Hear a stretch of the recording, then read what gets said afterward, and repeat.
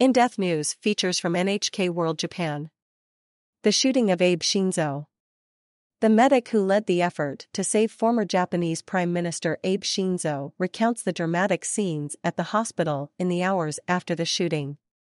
Meanwhile, investigators are trying to figure out how the suspect was able to get so close to Abe, with one former police officer describing the security situation as a complete failure.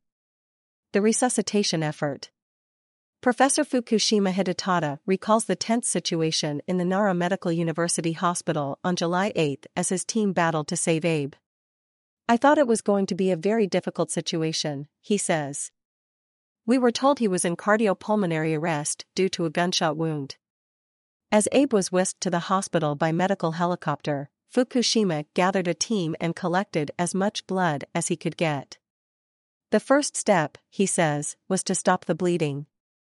He had to open Abe's chest to locate the wound and seal it. But the surgery was difficult because the wound was so large and there are many large blood vessels in the chest. The team managed to stop the internal bleeding and transfused about 13 liters of blood, about 3 times the average amount in an adult body, but Abe was still not responding and Fukushima believed there was no prospect of resuscitating him. "My team decided to continue treatment until his family arrived at the hospital," says Fukushima. "In general, we only abandon our efforts after they agree." Fukushima says Abe's wife arrived in the late afternoon. At 5:03 p.m., 4.5 hours after the former prime minister was brought to the hospital, they stopped treatment. Security failure. Investigators have been trying to discern how the shooter was able to reach such a senior political figure. Interviews with police authorities have revealed that an officer who should have spotted the suspect was distracted by another man pushing a cart. He didn't notice the suspect approaching from behind on a diagonal. 2 days before an upper house election, Abe was standing with candidates at an intersection in front of a train station in Nara. He was surrounded by guardrails and had 4 police officers for protection. 3 of the 4 were focused on the throng of spectators in front of the former prime minister. The 4th was primarily responsible for watching the area behind the former prime minister. Abe began his speech at around 11:30 a.m. Soon after, Yamagami Tetsuya, who was standing on a sidewalk behind the podium, started walking toward Abe. But at exactly that moment, another man was pushing a cart behind Abe, distracting the officer responsible for guarding the rear area.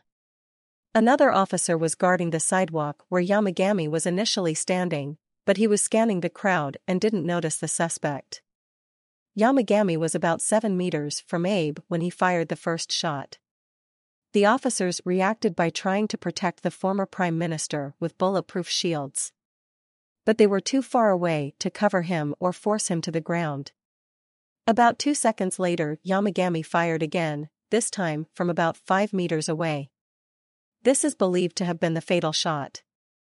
Security measures for VIPs usually require vehicles to be nearby to escape quickly in the event of an attack. But in Nara, the cars were parked much further away. Takahashi Kiyotaka, a former superintendent general of the Tokyo Metropolitan Police, described the security as a complete failure on the part of the police. Who is Yamagami Tetsuya? The suspect, Yamagami Tetsuya, is one of 3 children born to parents who ran a construction company. His uncle told NHK that his father died when Yamagami was just 4 years old, and his elder brother died about 8 years ago. Yamagami attended elementary and junior high school in Nara and was a member of the school basketball club. One of his former teammates recalls him as a boy who spoke little but excelled both at sport and in the classroom. A high school classmate also described him as quiet and inconspicuous and said he never got into trouble. Yamagami's uncle says his nephew tried to join the fire department after leaving school but failed the test. In 2002, he joined the Maritime Self-Defense Force, where he would serve for 3 years. The same year, his mother declared bankruptcy. According to the uncle, she had joined a religious group in 1991 and donated a total of 100 million yen, more than $720,000. The group says it cannot confirm the exact date or amount of the mother's donations, but says it returned half of the total to her. In 2005, the suspect attempted suicide while still a member of the Maritime Self-Defense Force. He told his employer his life was thrown into disarray by the religious group and he wanted his siblings to receive a payout on his life insurance. Investigators believe he targeted Abe because he thought the former prime minister had close ties to the group. Suspect's psychological profile.